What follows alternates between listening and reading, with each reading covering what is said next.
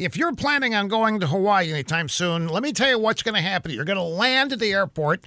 You're going to be met by officials in Hawaii going to ask you if you're a tourist or resident. If you're a tourist, they're going to ask you where you're staying. Then they're going to call the hotel and alert the hotel that you're coming. Guests are instructed to stay in their room for 2 weeks, quarantined, no going out, period. The hotel issues room keys that will let you into the room but will not work if you leave. Officials from the Hawaii Visitors and Convention Bureau and the Hawaii Tourism Authority call many times to make sure that the guests are in their rooms. But some tourists go rogue. They don't like being stuck in a hotel room for 14 days. A few have attempted to sit by the pool. They tried to go out shopping. One honeymooning couple was arrested for escaping the room. Arrested!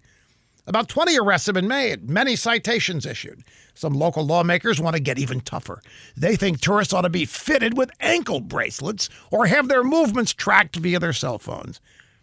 One day, this virus is going to be over, and hotels and tourists, hotspots be expecting guests to come back in droves. And they might. But maybe some guests will remember they were treated like rogue criminals during COVID season. What kind of mindset even thinks about doing this to people visiting your state to help your local economy?